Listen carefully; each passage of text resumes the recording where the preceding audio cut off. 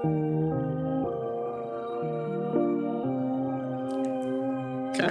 You're listening to Verified with Vanessa. Today we have a very special guest.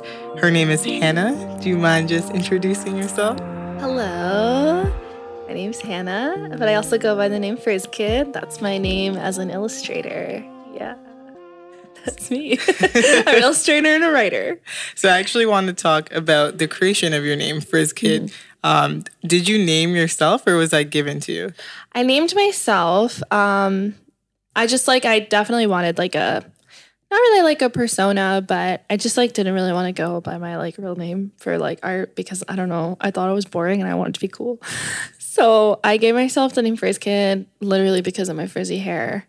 Because I've just always had super curly frizzy hair, and also I really like Miss Frizzle from Magic School Bus, so it just kind of came together. That's really cool. Also, okay, so I'm a big spiritual person, and I always tell people the meaning behind my name. Mm-hmm. Does Hana actually have a meaning behind it? It does actually. So the spelling of my name is Hana, which is the Arabized spelling, and it means full of life. And it's actually the latter part of my mother's name because my mom's name is Farhana and I'm Hana, so it's kind of neat. Hana. Yeah, I do like my name, but I just wanted it. For my illustration name, I wanted it to be a little different. Yeah. Do you feel like you are full of life? Yes. Yes. Makes sense with the artist vibe, too. Yeah. So I've seen you personally on the Ryerson campus a lot, and I just want to ask about your relationship with Ryerson. Well, I graduated in 2015 from journalism, which is really funny because I'm not really in journalism anymore.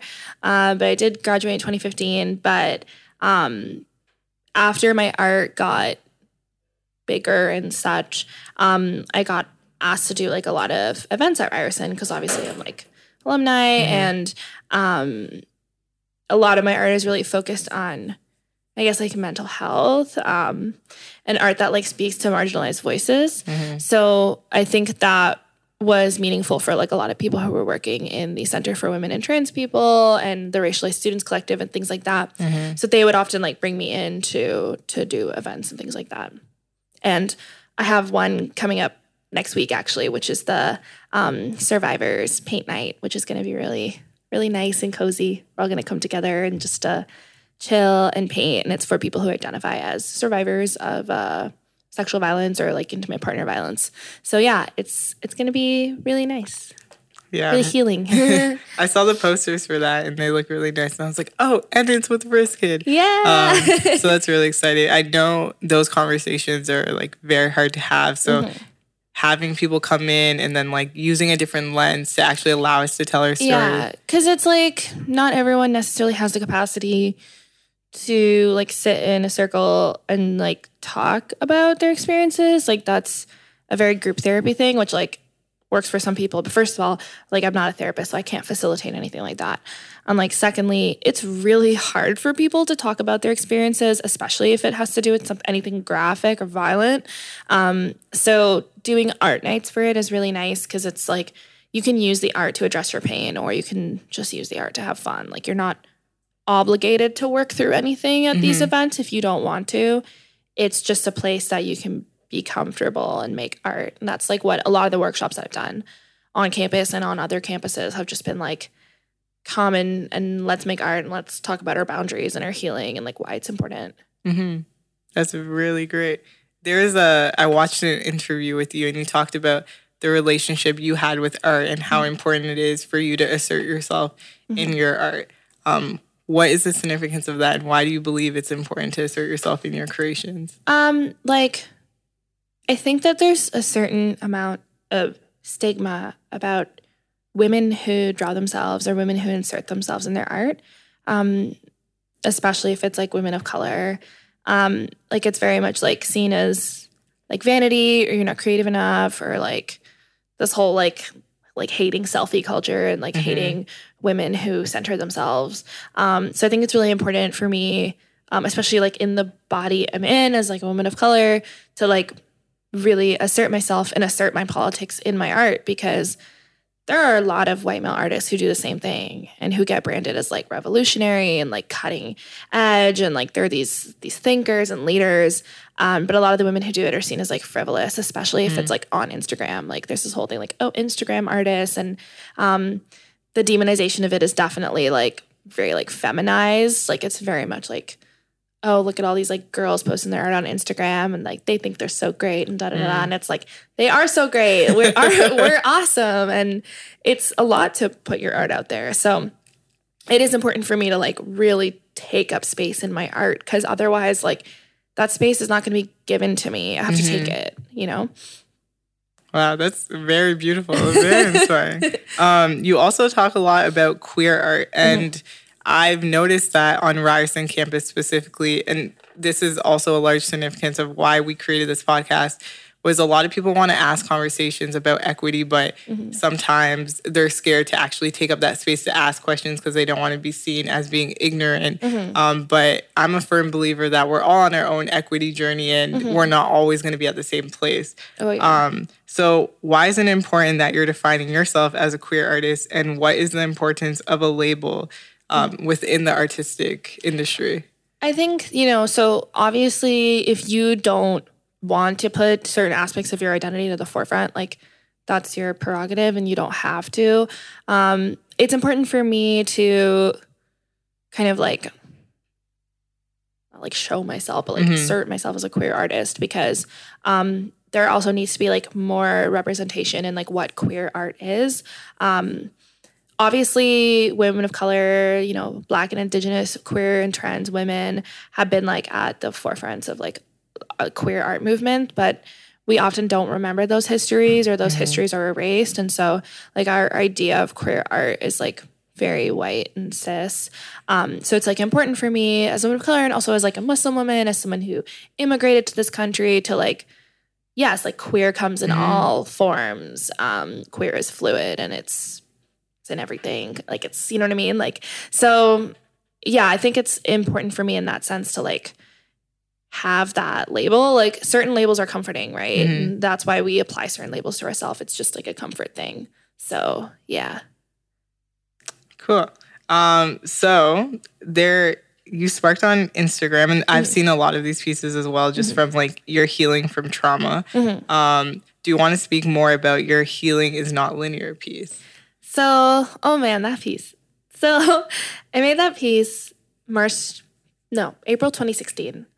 And I didn't really have like an affirmation series at the time. It was, like I had made a couple of like affirmation drawings, but it was really new to me.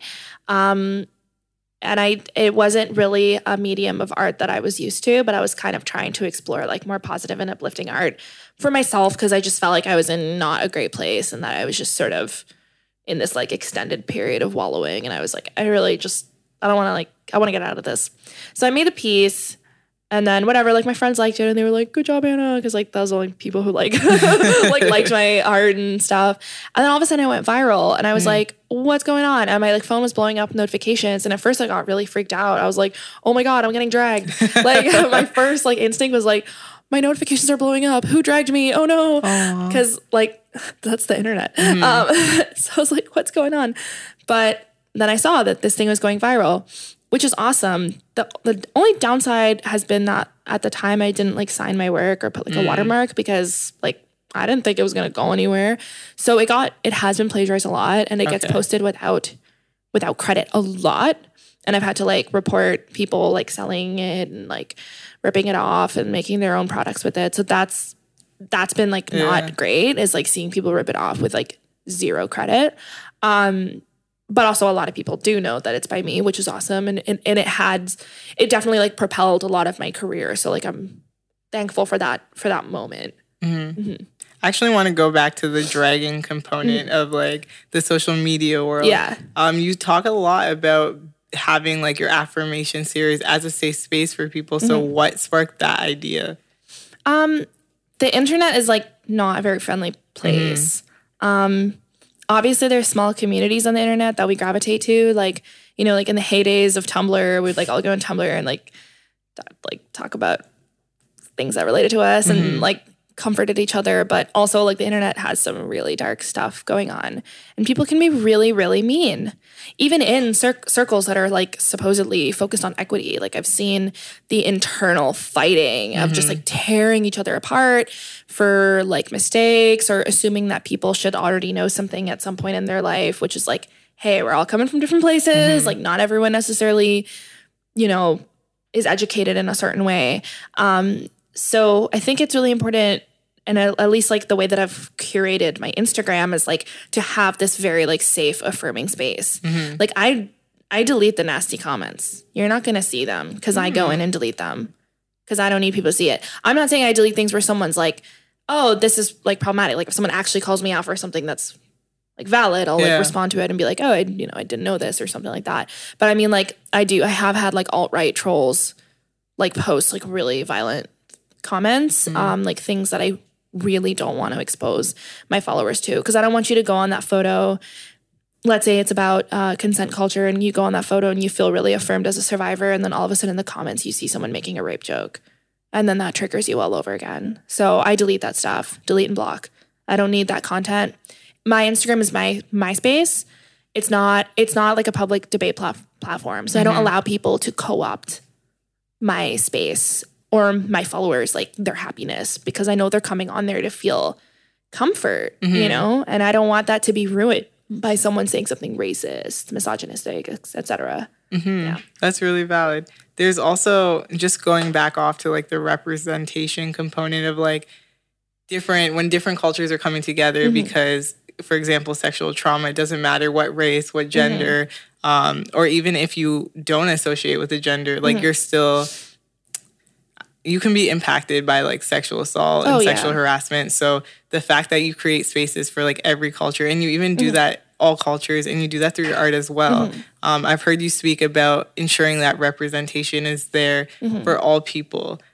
What sparked that? What's the importance of that too?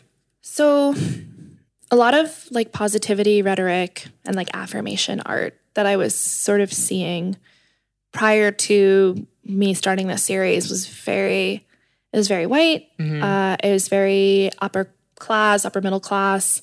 Very like, these were like healthy, able-bodied, cis, straight, like not mentally ill white women who were like, I start my day by like meditating and doing yoga, and then I have like a green juice and I feel great and my body feels good and so I feel good. And it's like, that's all really well and nice, but like most people's can't really access that, okay? Like to do all of those things, you need a certain amount of like, you know, for example, financial privilege. Yoga like is expensive. Yoga's expensive. Moving is difficult. What if you have to wake up at 5 a.m. because you work at McDonald's and you're doing the breakfast shift? Yeah.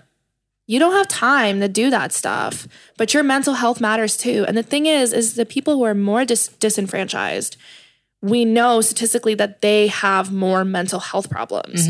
If you work 3 jobs because you can't afford your apartment, you're definitely going to have some mental health issues. That's just a fact. Like that stress is going to eat you up inside.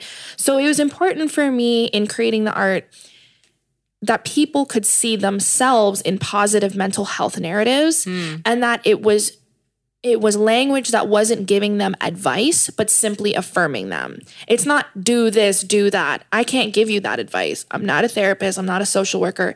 I can't facilitate any of those things. I'm not going to pretend I'm even educated in that. I'm just trying to like make people feel good about themselves. So it's like, oh, for example, like if you're like, so I recently did one that everyone deserves to make a livable wage. And that's kind of like, yeah, if you work a terrible job, I want you to still be able, like, you're still worthy. Being poor doesn't make you a bad person. Yeah. And I know I try to have like internalized that stuff myself, because I like, you know, before, especially with the art, like I was very underemployed. I had like no money. I was freelancing in journalism for like, I mean, there was a time where I was making $15 an article. 15, wow. $15 an article. Like that's no money. So I lived with my parents. I didn't have anything going for me. And like, yeah, it makes you feel like you're a bad person. Like you're like, oh, I'm lazy. Yeah. I didn't get this job because I suck. I'm not worthy of this success. Other people are more worthy than me.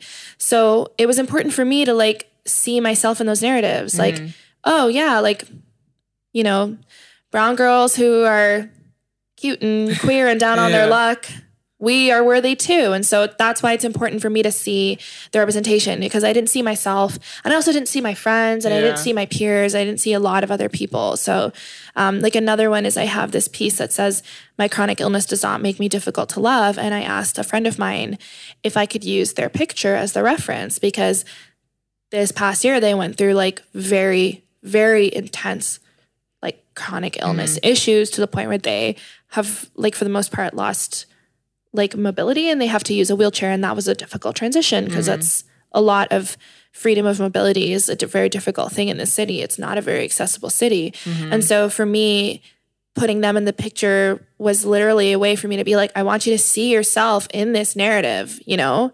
Because again, I'm not giving them advice. Like, you should try this. You should take a hot bath. It'll make your painful muscles feel better. Like, no, I don't know how to help you. I'm not a doctor, but I'm just going to tell you that you're not difficult to love just because you're sick, you know? So it's those things, you know? That's really beautiful. It's like humanizing the process. Yeah, it's just humanizing people. And unfortunately, we shouldn't have to, like, people of marginalized backgrounds should already be humanized, but we're living in a society where they're not.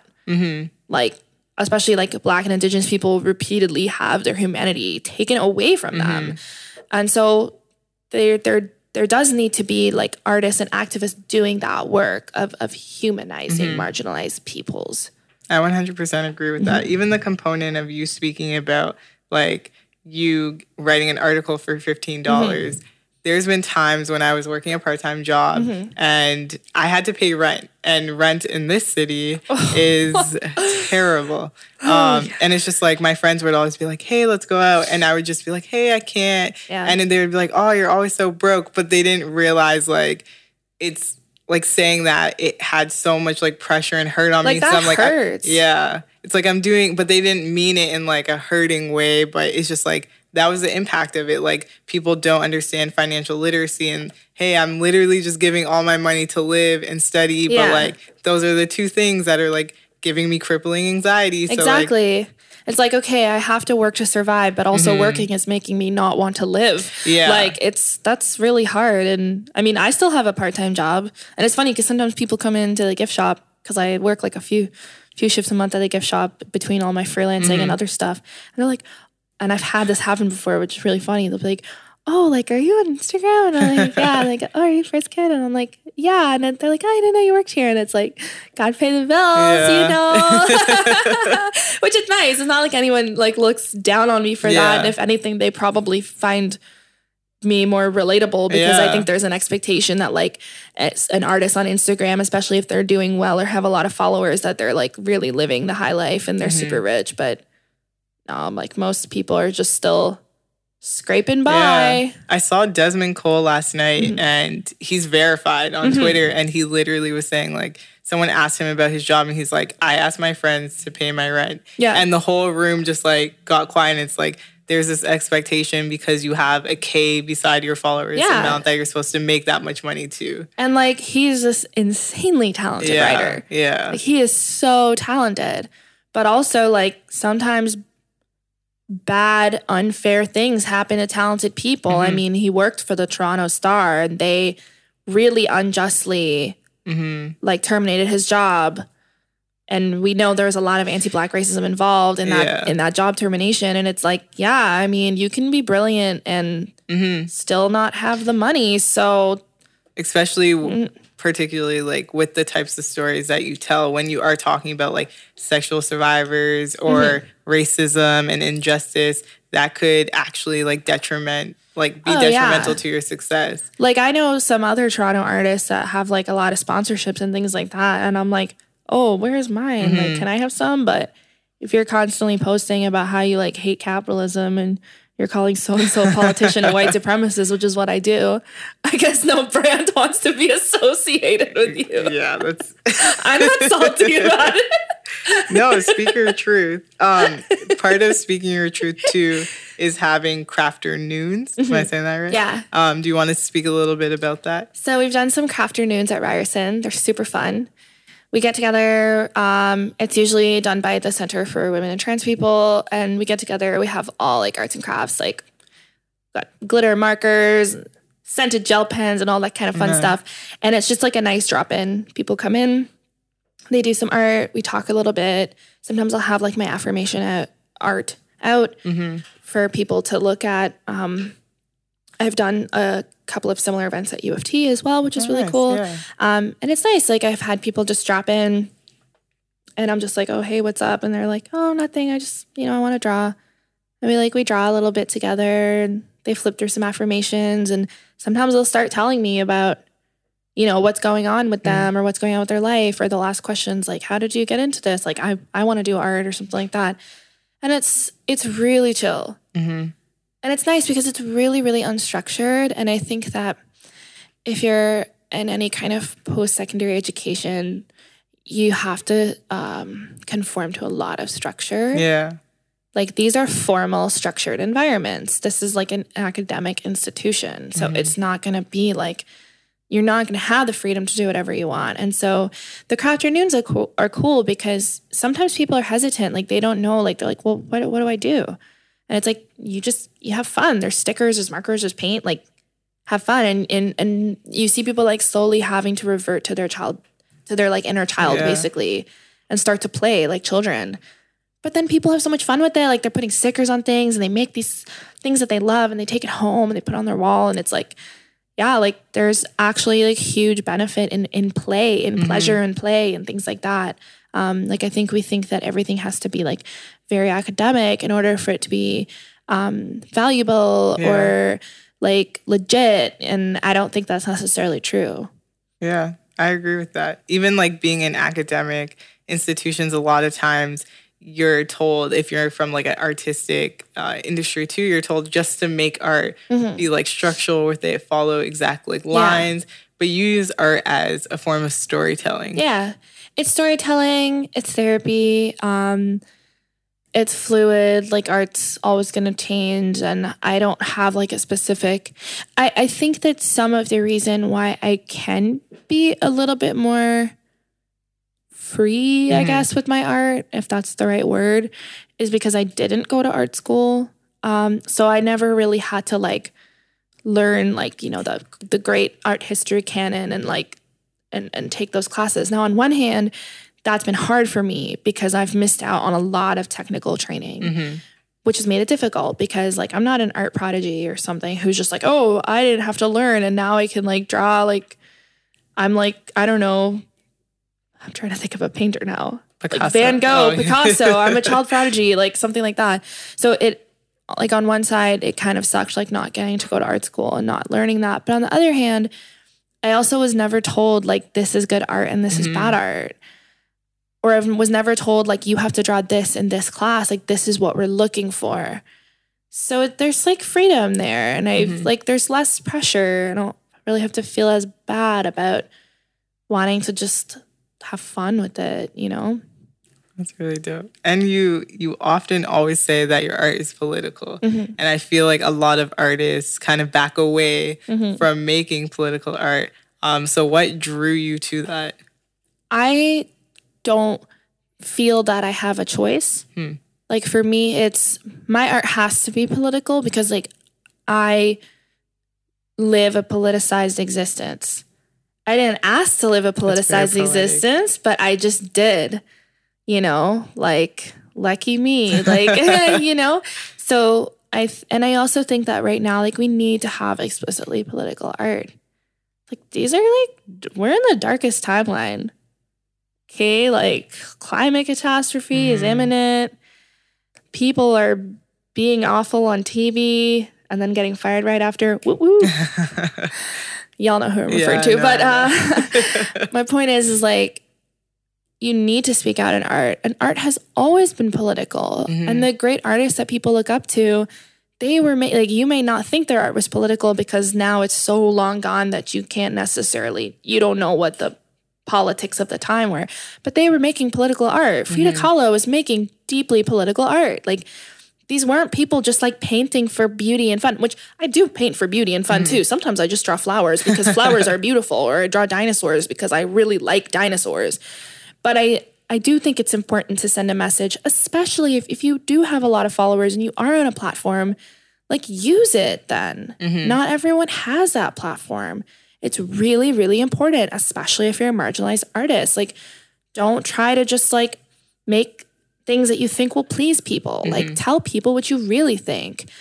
And I think it's important. And I really, the people that I look up to in my life are people who have not been afraid to say those things. And I'm not saying like you should always like, you don't always have to speak. Like, if you're tired and you don't want to deal with what's happening online, then like, you don't have to do that stuff. Like, you don't, if you want to take a break, you don't always have to be out there shouting and on the front line. But it's just important to me to have political art. I agree. I'm a big believer in like a lot of people, you know, like being marginalized. A lot of people would be like, oh, it's so hard for you to get to places. But once you do have that platform that you're talking about, The Voice, like I'm a Black female president of a $40,000 member student body. So I do have a lot of privilege in that. And I do think it's important for myself to use my voice.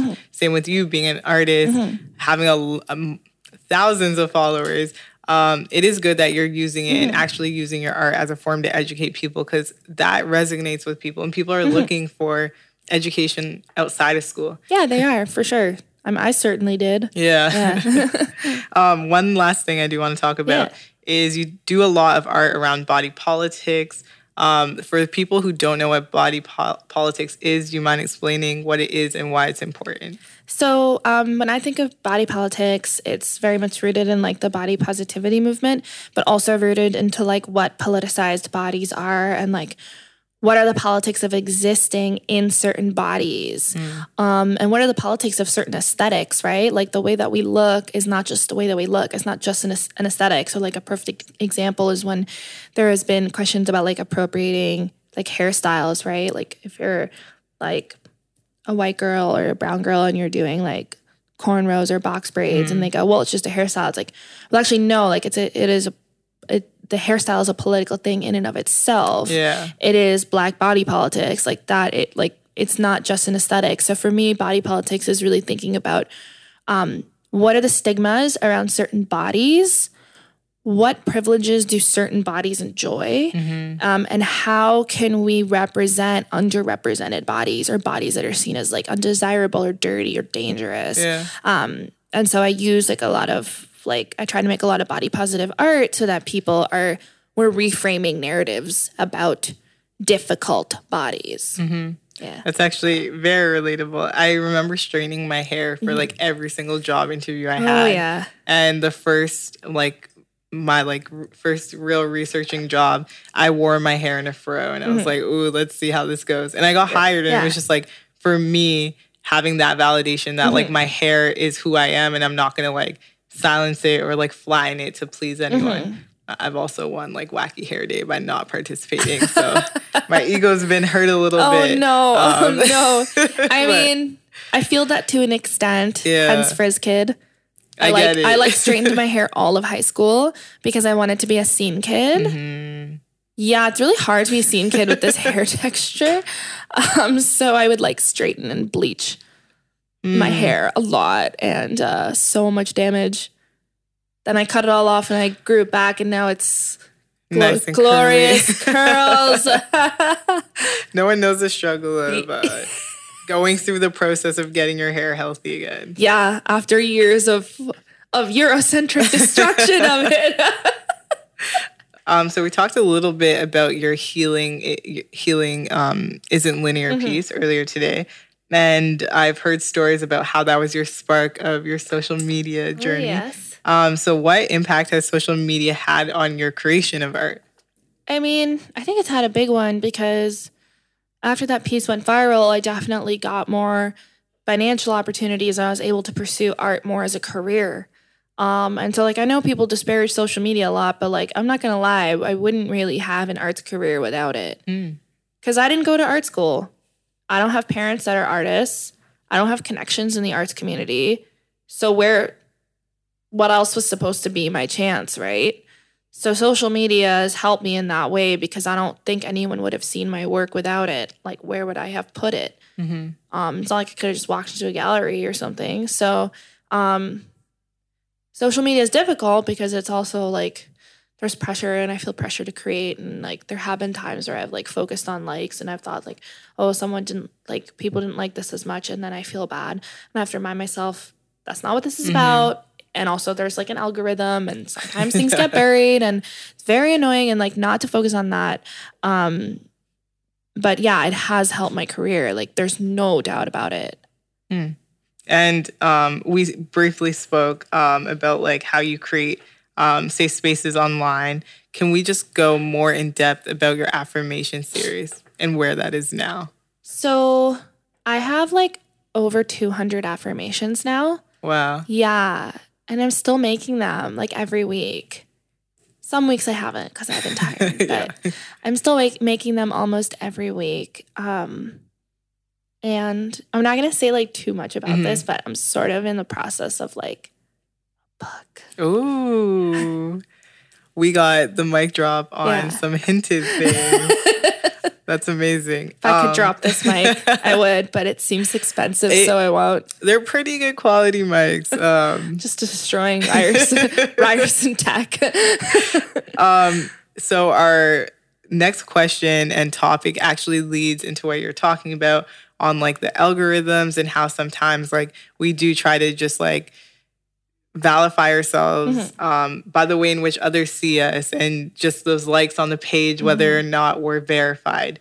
So as you know, our podcast is called Verified because we seek to change the meaning of what verified actually means. So if you had the option to change and rename what verified means, what would you create? I think it should just mean that you're committed to your craft and you do it well and you put it out there. Wow, that's very beautiful. I like that one. Like, I know, I don't have a blue check mark right now. I have thought about asking for one, but then I'm also being really stubborn about it and I'm like, no. Yeah. I don't know why. Like, I'm just being really extra about it and like kind of wanting to like not get one because I'm kind of like, you got to take me seriously either way. Yeah. And I know I've definitely like, when I see someone like a post of mine and I see that they are like have the check mark, I'm like, whoa, who's this? And I really fall for it a lot. It's hard not to. Like social media does give us instant gratification. That's why it's addictive in that way. It's like I'm going to post this and I'm going to get everyone's response right away and I'm going to feel good right away. But then that also backfires because then when you post something and you don't get the response, you take it really personally, even when you shouldn't. And I've had to remind myself, don't take it personally. It's not a big deal, but I still get a little bit. Me too. In a huff and puff, you know. The ones like the photos I genuinely feel like natural and beautiful. They do not get likes unless I'm like they get. I do okay, but it's like when I'm like done up, I'm going out for like a night out, have like heels, full beat face. That's what gets likes, and I'm like, that's not me. I know, it's so frustrating. Like I've had like some selfies of mine get more likes than like illustrations I made on my art account on Instagram. And I'm like, damn it. Yeah. Why? I'm like, well, that's cool. I'm glad that you like my face, but it's a likable face. Also, thank you, you know. But it's just like, I'm like, oh, now it's sad. Yeah. I'm like, I wish you liked this. But also, there's like an algorithm at work. The sneaky, evil algorithm. And they do it on purpose. There's two things I blame everything in my life on. Mercury in retrograde and algorithms. Oh, wait, what's your sign? Libra. Ooh. Mercury just exited retrograde. That's good to today. know. So now I saw a post that said now everything's just your fault. Oh, okay. It's not Mercury's fault anymore. It's just our fault. That's valid. Yeah. What's your moon sign? I think it's Scorpio. And your rising? I think it's also Scorpio. Ooh. Yeah. Ooh. This is your month then. I'm having a time. Yeah, a lot of things going on. There's a lot going on. Yeah. What about you? What's your sign? I'm a Leo and I'm a double Libra. Yeah. Cool. Okay. Very vulnerable. This is great. Okay. So our last question is, what are 3 tips that you would give to students who are not in the field that particularly they will want to be when they come out? And if they do want to partake in like an art industry, what's your advice for them? Number 1, practice every single day. I don't care how good you are. You have to practice every day. That's important. because you'll always get better and it's enjoyable to practice. Number 2, surround yourself with other artists. Absolutely, like, make community. It's great to surround yourself with other artists who are willing to, they'll promote your stuff, you'll promote theirs. You're always lifting each other up. And, like, you have to be each other's, like, hype men because, like, that's it. Like, that's what you got. Your friends have to be your hype men. I guess a third thing is, don't, like, undercharge people. And I've had to learn that the hard way. I've, like, really undercharged on things because I feel like, oh, I'm not that experienced, so, like, I shouldn't charge as much. But as a result, like, I've gotten kind of ripped off. So I would say, yeah, like, don't undercharge. Like, charge a fair rate. Even if you're like, oh, you know, I want to charge a little less because I'm just starting off and I want them to, like, hire me again or something for a commission, like, still don't just, like, ask for pennies.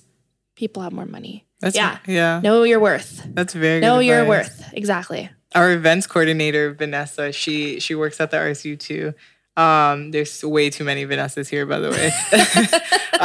She gave me the best advice of my life, and I'll actually tell her that today after I see her. We're coming back from Desmond Cole, and she said, the best advice that I got was watching, like, another woman speak, and she says, I don't charge on the event I'm going to, I charge on my lived experiences. So it's like, you're paying for my degree. You're paying for what I had to live through to be here today. Exactly. I saw a post like that. It said, it doesn't matter if I can draw this in an hour. You are paying for the years it took for me to be able to draw this in an hour. That's fire. Yeah. So live by that. That's really good advice. Seriously. I'm still trying to learn to live by it. It's hard. It's very hard too. It is. Yeah. Knowing your worth, but then wanting to, like, respect people. Because when you come to non-for-profits and are doing teachings, that's hard to be like, oh, I know you have money, but you're doing good things. Yeah, and it's awkward to ask for money. Yeah. And so I've had to learn to be like, yes, I will take this money. It's like, the amount of times I've gone somewhere and they'd be like, would you like us to get you a coffee? And I'm like, no, it's okay. And then in my head, I'm like, no. Yeah. I want a coffee. But I lost my chance. No, you gotta take up space because take the coffee. It's gonna go to someone else. Yeah. So sometimes you have to be selfish. Yeah, you do. Yeah. Thank you so much for being a part of our podcast. Thank you. Do you have any things to plug in? Any shout outs? Follow me on Instagram. What's your Instagram? At FrizzKid Art. Amazing. I feel so corny, but I mean, do it. And will you ever get verified? Mayhaps. We'll see. All right. Well, you've been verified through yourself today. Aw, yay. Thank you so much. Yay.